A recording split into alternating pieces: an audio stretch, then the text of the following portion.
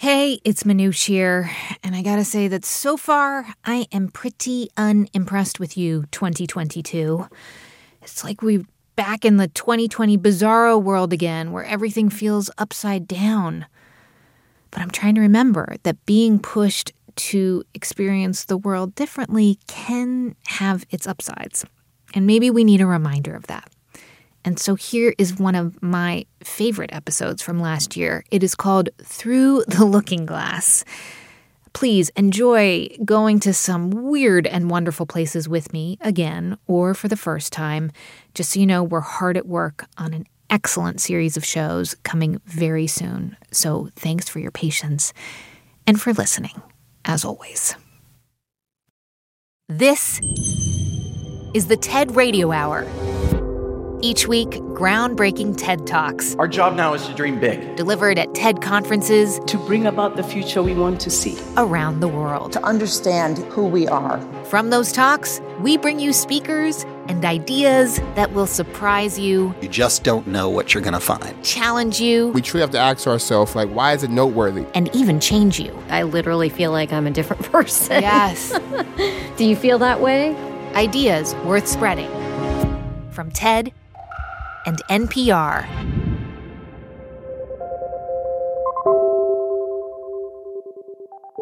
I'm Manoush Zomorodi, and I want to start the show on a mountaintop in Chile, 8,000 feet above sea level at Las Campanas Observatory. Yes, Las Campanas is in the northern part of the Chile, in what we call the Norte Chico, the small north. This is Oscar Duhalde. He's an instrument and operations specialist, and before that, he was a telescope operator there. As telescope operator, I was in charge to guide the telescope during the night. On February 24th, 1987, Oscar was working his usual shift, guiding the telescope by hand, which he says is exhausting. And we start to observe about 22 hours, 21:30, 22 hours. And by 2 a.m., I say, it's enough. I deserve have a coffee at this time. So he gets his coffee and heads outside for a break. And all the sky, especially in the southern, you see a lot of stars, especially here in Chile. The sky was beautiful, like summer sky in Las Campanas. And high above, Oscar sees our neighboring galaxy, the Large Magellanic Cloud. He had spent the previous few years taking detailed images of this galaxy. And for that reason, I recognize very well that part of the sky. And around the LMC, the Large Magellanic Cloud, there is only one bright star. And I use that star always for focus the telescope. But when Oscar looks up this time, something is different. Immediately, I recognize a new star there that I was sure wasn't there before. A new star.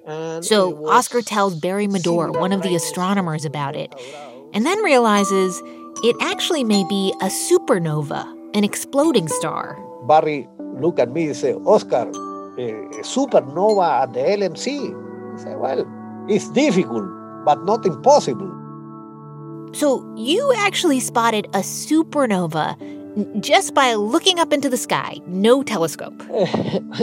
Well, at that time, I didn't realize how powerful my eyes was. It's not easy to recognize a new star in any place of the sky. And in that moment, the excitement started. I say, well, we did. Oscar became the only living person on the planet to discover a supernova with the naked eye, our oldest tool for peering into the universe. For millennia, people have been studying the stars with the naked eye. And it's really astonishing to look at what people were able to discover and what people were able to learn just through stargazing. This is Emily Levesque. She's an astrophysicist, and she writes about the history of astronomy.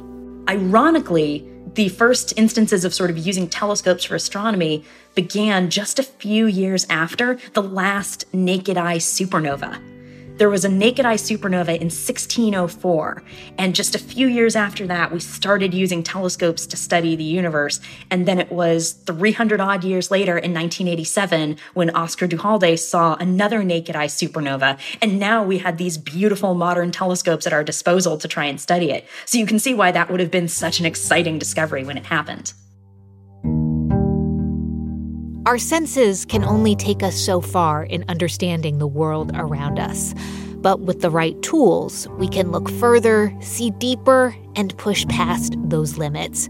We can venture into uncharted territory. Are we alone in the universe? And ask questions we didn't even know we had. Where did we come from? Where is the universe going? What is our place in it? Because sometimes big discoveries only happen if we're willing to fall down the rabbit hole. I just about fainted, I feel like. Give us something to reach for. I think we could talk about the human mind, the unconscious, as the final frontier. And something to dream of. So today on the show, we're traveling through the looking glass to explore strange new worlds using telescopes, microscopes, and even our unconscious minds. But first, back to Emily Levesque. She says that long before Oscar Duhalde spotted the supernova with his naked eye, astronomers were using something almost as primitive to make sense of the sky: small plates of glass. Astronomers were using these very delicate glass plates to capture images from telescopes. The plates were chemically treated so they would respond to light.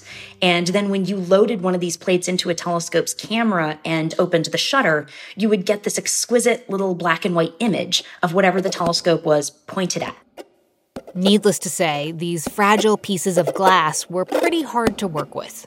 Astronomers would mess with the chemical treatment that dictated how the plates responded to light. They would slice them down to size to fit into the cameras. They would do all this work in the dark because once you expose a plate to light, it starts to darken. But scientists made huge discoveries with these glass plates, including one in 1923 by someone you may have heard of before, Edwin Hubble. Most people know the name Hubble because of our wonderful space telescope that we have right now. But Edwin Hubble was an astronomer in the first half of the 20th century, and one of his biggest discoveries was that there are other galaxies beyond our own. Early in his career, sort of early in Hubble's time, we thought that our galaxy, the Milky Way, was possibly the whole universe.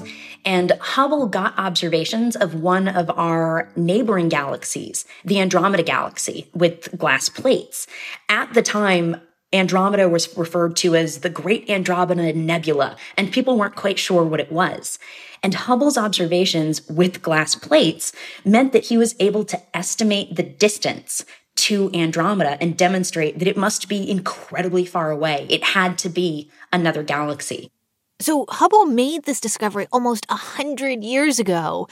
But the images that we have of Andromeda today, they are so different. They are so detailed compared to when we had to use those glass plates, right? Yeah. So if you Google it, you can actually probably find a picture of the glass plate that Hubble used to make his discovery. And if you look at that plate, you can see these sort of wisps of spiral arms and this hint of what we know today looks like a galaxy. But if you just look up a big modern photograph of Andromeda, you'll probably see observations with the Hubble Space Telescope. So a very different type of Hubble observation.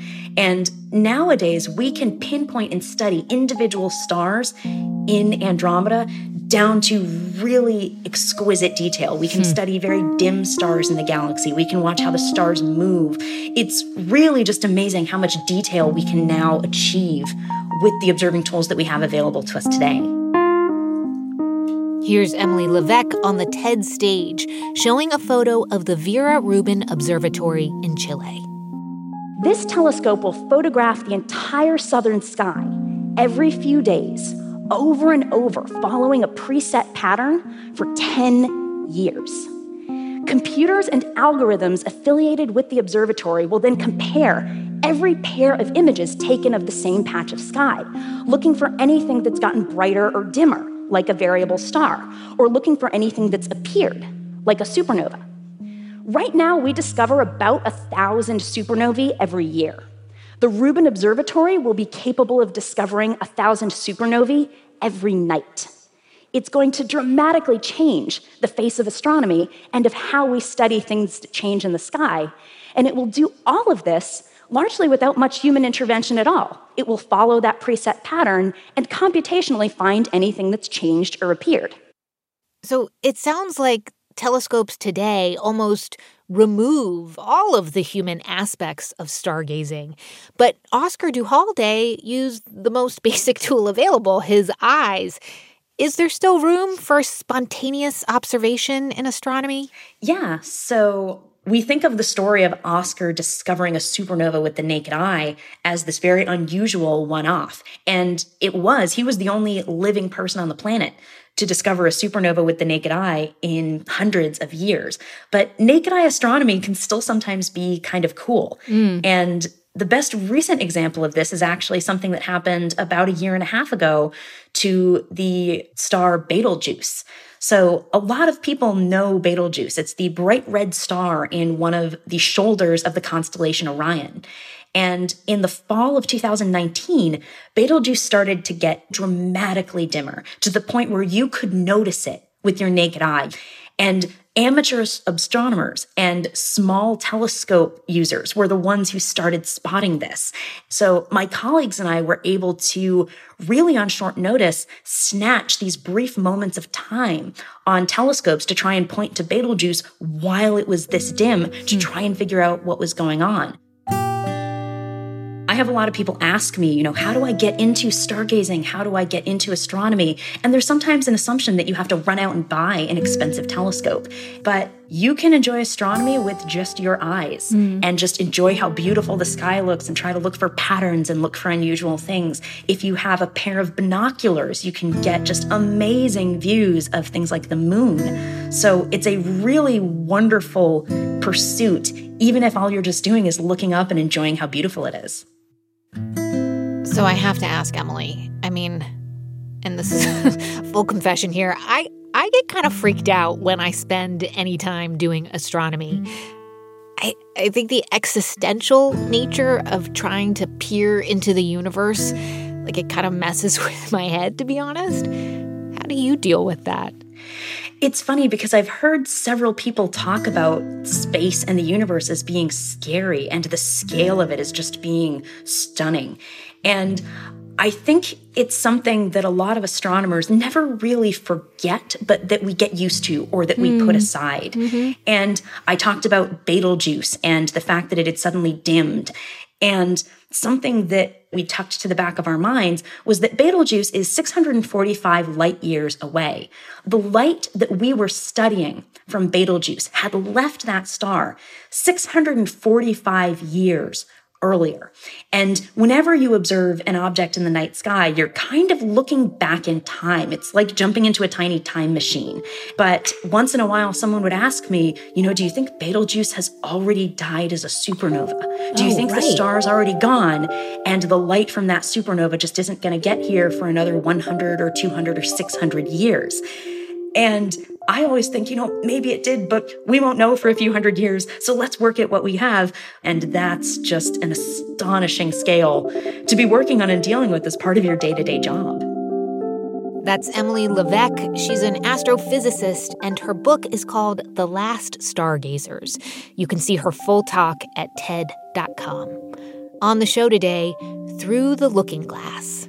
I'm Manoush Zomorodi, and you're listening to the TED Radio Hour from NPR.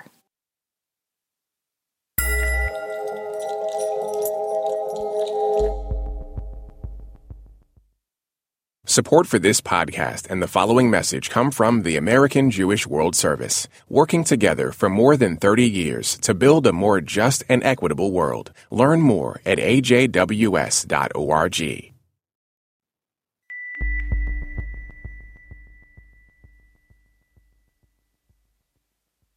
It's the TED Radio Hour from NPR. I'm Manoush Zomorodi.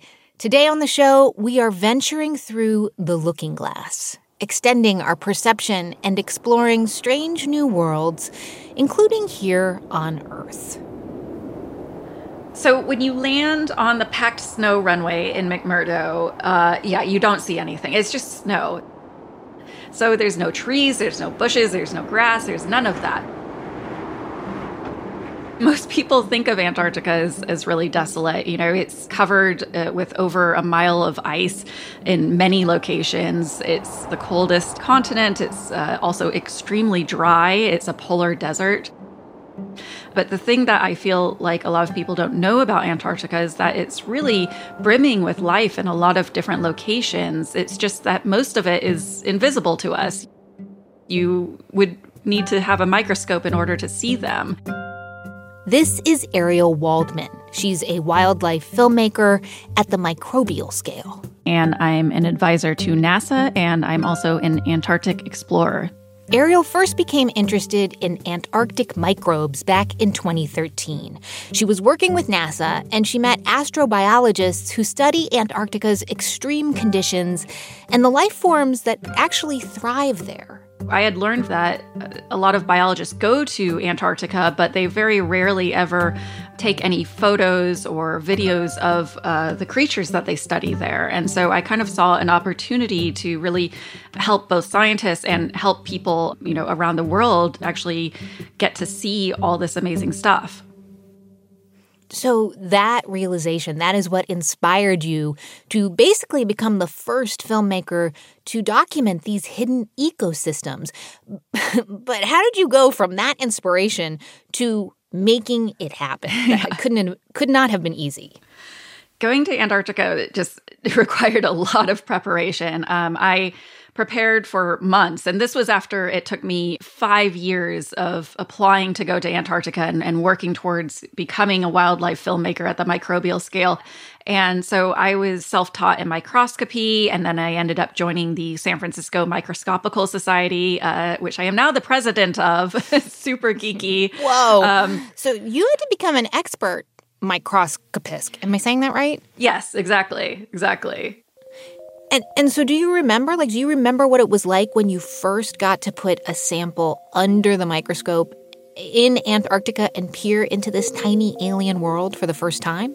Yeah, I just about fainted, I feel like. The very first sample I got to look at was from divers who had gone under the sea ice. And I had an idea of like a few of the different critters that I was going to see.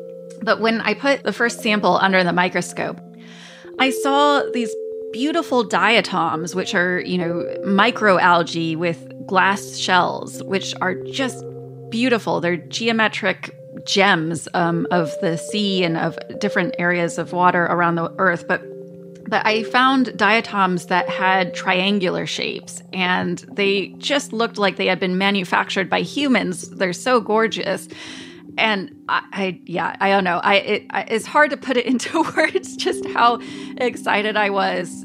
Okay, so talk us through it. Like, what was the plan for you and your trusty microscopes? So the plan in Antarctica was to take my microscopes around to different locations and really be able to find life that was under the ice. So I was looking for life underneath the sea ice. I was looking for life embedded inside glacier ice, life that was near frozen lakes. And I would go around and I would take samples from different locations. And some of the areas where I sampled that were more hardcore to get to, I would join up with another team. And one of those hardcore places was beneath the ice, like into the water. Yeah, this was absolutely freezing water, right? Absolutely freezing water. I believe the water is -2 Celsius. So because it's salt water, it can go a little bit beyond the normal freezing point of water. And there are divers in Antarctica that regularly go down under 9 feet thick of sea ice and explore the ocean down there. It's really amazing. I was watching these divers going like, why would anyone want to do that? Yeah. That is freezing cold. Like there's nothing that can be that worth it. But thankfully there's this metal tube that McMurdo Station puts into the ice. And you can crawl down this tube. And at the bottom of this tube, you're embedded between the sea ice and the sea floor. So you're kind of floating there, so to speak, with windows where you're able to see all of the life on the seafloor, and you can hear all of these amazing Weddell seals, which sound like synthesizers all around you. It's really magical, and it really changed my perspective on why anyone would ever want to be a diver in Antarctica.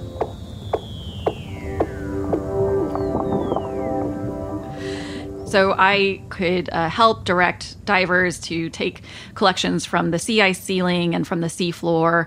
And then I would take the samples back to the main laboratory at McMurdo Station and filter them and look at them under the microscope as freshly as I could so that I could see them interacting in the way that they would interact in their home environment. So tell us about the microbes that you found and the footage that you took of them. We're actually going to look at them and describe some of them here. And the first one is a tardigrade. Ariel, what is a tardigrade? So a tardigrade is also known as a water bear, or sometimes even a moss piglet. And they are tiny microscopic animals. They are actually animals. They have 8 legs. They're incredibly cute. They look like little gummy bears with claws, I always like to say. They've got 2 little eye spots. Tardigrade means slow walker, so they are not the quickest microbes that you'll see under the microscope, but they're just adorable. And they're famous for being hardcore, for being able to survive extreme cold or extreme dryness, radiation, and lots of other things. It looks like to me, okay, yes, a gummy bear. You say gummy bear. I think it also looks like a manatee with 8 arms, but then see-through and microscopic, and it's just kind of moving around with its little arms. What is it doing? Yeah, so the little claws on tardigrades are really good at going through moss. So their most common environment that you'll find these tardigrades in is moss, and those claws allow them to be really nimble. But when you put one on a glass slide, it has trouble. It's kind of like a ice skating rink for it. So what you're seeing is a tardigrade which is able to navigate through moss fairly easily, but once it tries walking over the glass, it slips and slides and has trouble getting traction. Wow, so much going on for the little tardigrade. Okay, so let's take a look at the next one. I'm just going to describe it. It's kind of oblong, translucent, with what looks like these little green, beach balls kind of moving around inside of it. Oh, and it's moving a bit. It's got a little shimmy. What is happening here, Ariel? Who is this? Yeah, so this is a ciliate. It's a type of protist. And protists, they're not animals, they're not plants, and they're not fungi. They are their own thing. And you saw it just here poop out like a little piece of stuff from its stomach. It pooped. What? This is what I love about ciliates. They're called ciliates because they have cilia on their outside, which just means little fringy bits that are like little hairs that they use to get around and feel for food and other things like that. But the thing I love about ciliates is that you can see their entire digestive system. Pretty much it's just a circle of digestion that you're looking at. Yeah. Earlier in the show, we spoke to Emily Levesque. She's an astronomer.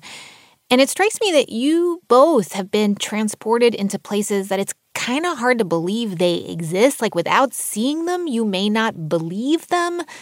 Is that what happened to you with this project? I feel like it did. I feel that, it's the same as a telescope. It really shows you another world. But I think microscopes even more so because this is the world that you already live in. So instead of showing you this faraway distant planet and imagining what that is like, you already know what Earth is like. It's just that you don't know that you're walking by entire zoos of tiny animals every day. Tardigrades, while they're famous for surviving these extreme environments, they live in moss everywhere across the planet. So every single sidewalk crack that you walk by that has a little piece of moss embedded inside it, there's most likely a lot of tardigrades in there. And this is what I love about microscopes, is really it gives you much more insight into your experience as a human on Earth, which is a pretty amazing planet when you study space.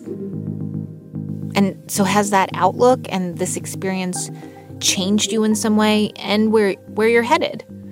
For me, my own journey in microscopes, I think, is really growing. I'm wanting to do more field microscopy in different locations. So whether it be going into prairies or the rainforests of Madagascar. It's very clear that being able to go into the field and look at the microscopic critters that are around and being able to showcase that to the world is something that's really useful, because there's just so much that, we enjoy from BBC documentaries of wildlife, and we should have that same experience for the microscopic world around us. And that's really where I'm hoping to take everything. That's Ariel Waldman. She's a wildlife filmmaker at the microbial scale. You can see all her microbes at lifeundertheice.org, and you can watch her talk at TED.com. On the show today, Through the Looking Glass. And so far, we've taken the looking glass quite literally. Scientists peering into space or magnifying the tiny universes that exist in a drop of water. But how about we turn that looking glass inward and into our own minds? I think we could talk about the human mind, the unconscious, as the final frontier. This is therapist Rick Doblin. And what we need to do is to engage in a deep understanding and exploration of the unconscious. And Rick researches the final frontier of the unconscious with psychedelics. Preparing for this talk has been scarier for me than preparing for LSD therapy. Here he is on the TED stage. Psychedelics are to the study of the mind what the microscope is to biology and the telescope is to astronomy. Dr. Stanislav Grof spoke those words. Right now, there are clinical trials using psychedelic drugs in conjunction with therapy to treat PTSD, depression, social anxiety, substance abuse, alcoholism, and suicide. And so far, the results are promising. Psychedelic psychotherapy is an attempt to go after the root causes of the problems with just relatively few administrations, as contrasted to most of the psychiatric drugs used today that are mostly just reducing symptoms and are meant to be taken on a daily basis. But changing people's minds over the safety and efficacy of psychedelic drugs has taken decades. In the 1950s and 60s, psychedelic research flourished and showed great promise for the fields of psychiatry, psychology, and psychotherapy. But psychedelics leaked out of the research settings and began to be used by the counterculture and by the anti-Vietnam War movement. And so there was a backlash. America's public enemy number one in the United States is drug abuse. So there's this huge backlash. There's lots of fear. There's cautionary tales around psychedelics. But despite that, you decided to try it anyway. What was your experience like? Well, I felt like this experience opened me up to emotions. It started making me more balanced and was really starting to make me think of existential questions and who am I and where did I come from? When you shift from your ego orientation, where you don't see things from your individual perspective so much, you're more a sense of the group and of how we're all interconnected. And this is only a few years after we had the first images of the Earth from space. Mm-hmm. And so my kind of awakening to psychedelics was, you could say, humanity's awakening to our place in the universe. Mm-hmm. And so this was like a drowning sailor in a crazy world finding this life preserver, which for me was LSD. So there probably were a lot of college students who dropped acid and then went on to live a life, but you actually decided to dedicate your life to researching the effects of various different psychedelics on people's mental health. Tell me, how did that happen? Well, when I had this experience with psychedelics and thought, just in the early stages, this could be a contribution to helping people overcome their sense of separateness and to build a healthier world, I thought, this is what I want to do. And so that's where at age 18, I decided to go through my own psychedelic therapy, become a psychedelic therapist, and try to bring back psychedelic research. Rick started down a long path to become a psychedelic-assisted psychotherapist. But he realized his dream couldn't come true if these drugs were illegal. And so he founded a group to help legalize psychedelics for medicinal use. Just a warning, parts of this next story may be hard to hear. It all started with one particular drug, MDMA, and Rick's friend named Marcella. Marcella, who suffered from post-traumatic stress disorder from a violent sexual assault. Marcella and I were introduced in 1984 when MDMA was still legal, but it was beginning also to leak out of therapeutic circles. Marcella had tried MDMA in a recreational setting, and during that, her past trauma flooded her awareness, and it intensified her suicidal feelings. During our first conversation, I shared that when MDMA is taken therapeutically, it can reduce the fear of difficult emotions, and she could help move forward past her trauma. I asked her to promise not to commit suicide if we were to work together, and she agreed and made that promise. During her therapeutic sessions, Marcella was able to process her trauma more fluidly, more easily. And so being able to share the story and experience the feelings and the thoughts in her mind freed her, and she was able to decide that she wanted to move forward with her life. Now, 35 years later, after Marcella's treatment, she's actually a therapist training other therapists to help people overcome PTSD with MDMA. So this experience really changed both of your lives. And in particular, though, it really launched you on a path to try and legitimize MDMA as a therapeutic drug. And I wonder, can you just tell me more about how it actually works in the brain? Yeah.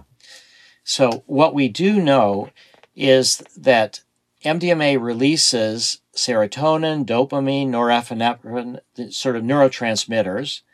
It also releases a lot of hormones, and in particular, oxytocin.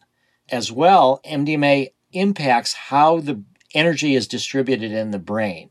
And so it reduces activity in the amygdala, which is the fear processing part of the brain. Mm-hmm. It increases activity in the prefrontal cortex, where we think logically.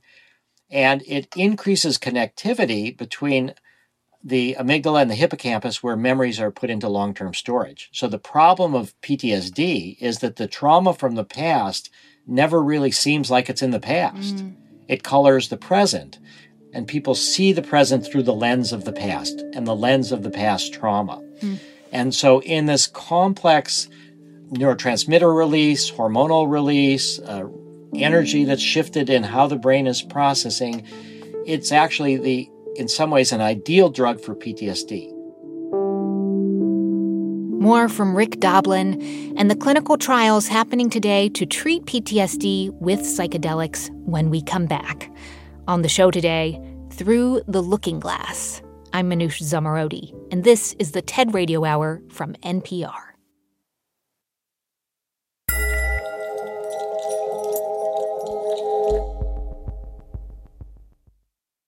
Support for this podcast and the following message come from the American Jewish World Service, working together for more than 30 years to build a more just and equitable world. Learn more at ajws.org.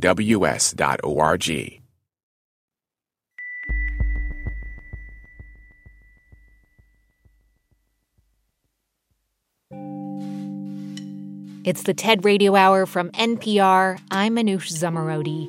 And on the show today, Through the Looking Glass. We're taking a look at the world, the universe, and our own minds through specially built tools. And some people believe a tool to look through one's own mind is the psychedelic drug MDMA. It's the most gentle of all the psychedelics, and MDMA was sort of the best for the mission of trying to bring back from the underground psychedelic-assisted psychotherapy. This again is Rick Doblin. He's a therapist and researcher at the forefront of psychedelic-assisted therapy. Rick and his team have spent decades running clinical trials and crafting therapies using MDMA to treat PTSD. One of his patients was Tony. Tony was a veteran in one of our pilot studies. The treatment that Tony was to receive was 3.5 months long, but during that period of time, he would only get MDMA on 3 occasions. We call our treatment approach inner-directed therapy, in that we support the patient to experience whatever is emerging within their minds or their bodies. During Tony's first MDMA session, he lay on the couch, he had eye shades on, he listened to music, and he would speak to the therapist whenever he felt that he needed to. In a moment of calmness and clarity, Tony shared that he had realized that his PTSD was a way of connecting him to his friends. It was a way of honoring the memory of his friends who had died. He was able to shift and see himself through the eyes of his dead friends, and he realized that they would not want him to suffer, to squander his life. They would want him to live more fully, which they were unable to do. And so he realized that there was a new way to honor their memory, which was to live as fully as possible. That was 7 years ago. Tony is still free of PTSD and is helping others less fortunate than himself in Cambodia. I mean, it's an incredible story, but, was Tony a special case? How has the program done overall? What is the success rate? So in phase 2, we looked at the control groups, and what it turned out is that 23% at the 2-month follow-up no longer qualified for a diagnosis of PTSD with therapy, basically. But when we add MDMA to the mix, now 56% no longer have PTSD. But even more important than that is the 12-month follow-up. And at the 12-month follow-up, 2/3 no longer had PTSD.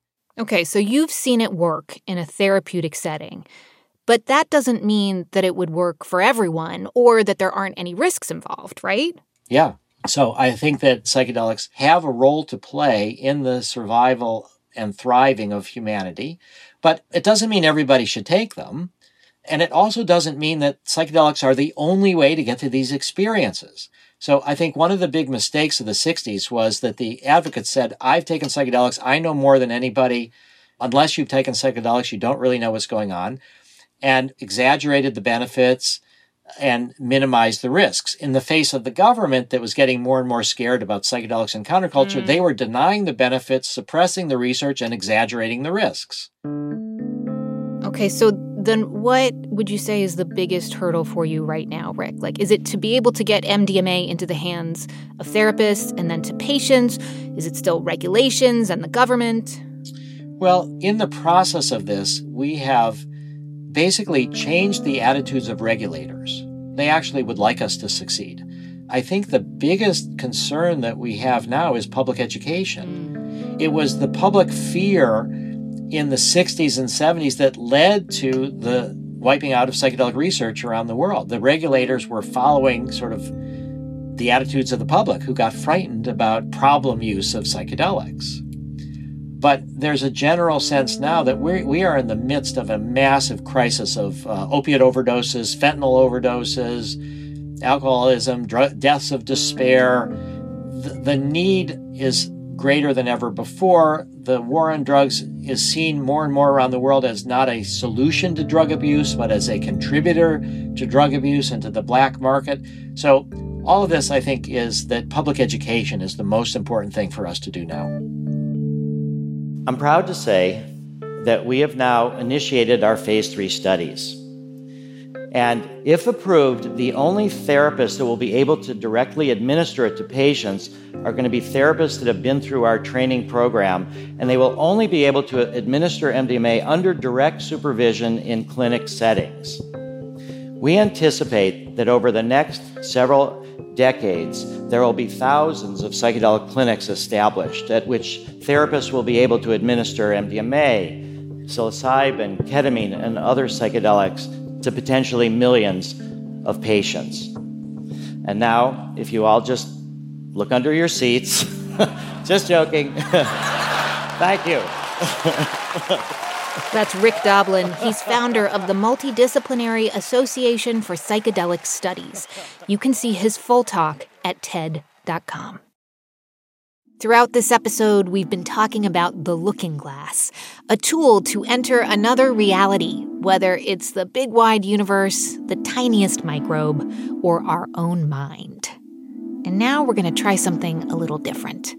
We're going to do our best to take you through the looking glass with a more figurative tool, the story. In this case, a science fiction story that ventures into the future. Science fiction is really a mirror. I think science fiction shows us. This is sci-fi writer Charlie Jane Anders. Good science fiction allows us to see ourselves in a lot of different contexts, and it kind of allows us to kind of think beyond our narrow ideas of who we are as a species, as a people, and become more accepting of different ways of being a human being. So, Charlie Jane, you are going to read one of your stories for us. But before you do that, I want to understand a little more about how you came to use stories. My understanding is that you struggled in school when you were a kid because of a learning disability, and then you had this one teacher who kind of showed you how to use stories to cope? She basically, part of how she got me to be able to read and write was by getting me to write down stories. She kind of taught me that the way to deal with schoolwork, but also just the way to deal with life, was to be creative and to make up stories and to imagine the silliest, weirdest, kind of most colorful stuff that you could, and that would get you through it.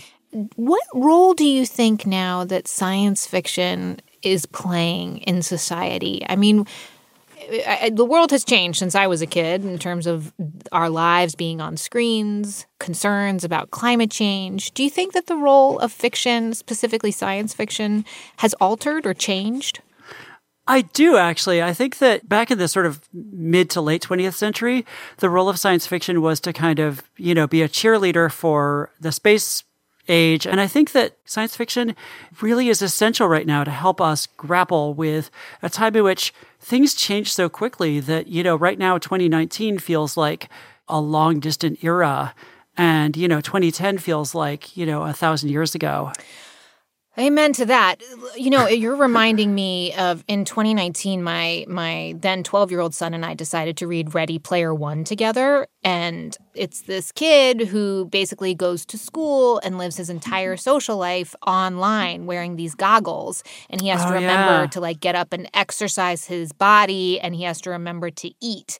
And I was like, oh, that's awful. And then here, a year later, my son is now doing all of his socializing and schooling online, and I have to remind him to get up to eat and to exercise his body. There is an amazing ability for science fiction writers to be able to predict the future.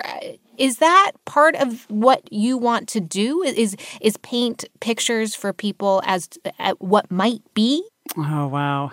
I think that a lot of what science fiction can do is just kind of inoculate us against possible futures and also help us to see futures that we would like to work towards. And part of what's super exciting about speculative fiction right now is that you are getting a much wider range of voices being kind of brought into the mainstream of the genre. And that means that we can imagine more interesting futures, more inclusive futures, and we get better real futures when everybody sees that the future belongs to all of us. Okay, so for this episode, we have asked you, and you have generously agreed, to read an excerpt from a story that you've written, which is a vision of the future where we actually survive climate change. Tell us more about this.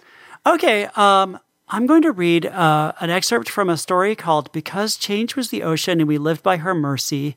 And it's a story that sort of takes place in the future after catastrophic climate change. And, a lot of the story takes place in San Francisco, where I live, but now San Francisco is an archipelago. It's a series of islands because most of the city is underwater. And there's just these little hills, and they're poking up above the water, but everything else is underwater.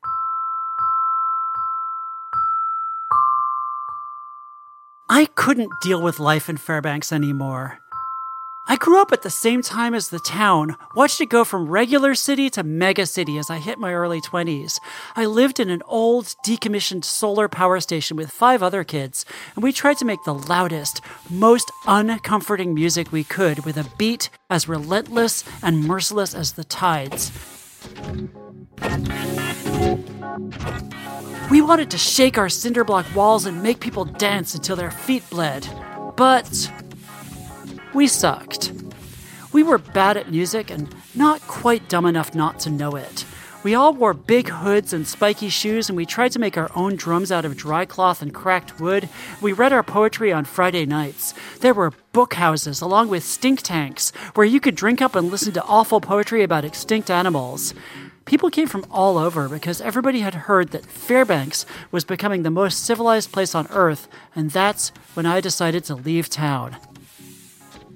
I had this moment of looking around at my musician friends and my restaurant friends and our cool little scene and feeling like there had to be more to life than this. I hitched a ride down south and ended up in Olympia at a house where they were growing their own food and drugs and doing a way better job with the drugs than with the food. We were all staring upwards at the first cloud anybody had seen in weeks, trying to identify what it could mean. When you hardly ever saw them, clouds had to be omens.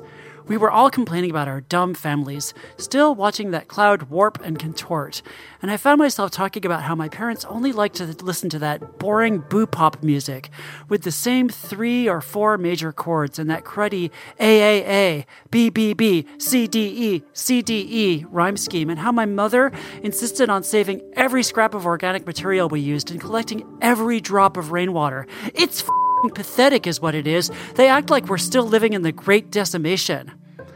They're just super traumatized, said this skinny gender freak named Julia who stood nearby holding the bong. It's hard to even imagine. I mean, we're the first generation that just takes it for granted that we're going to survive as like a species. Our parents, our grandparents, and their grandparents, they were all living like every day could be the day the planet finally got done with us.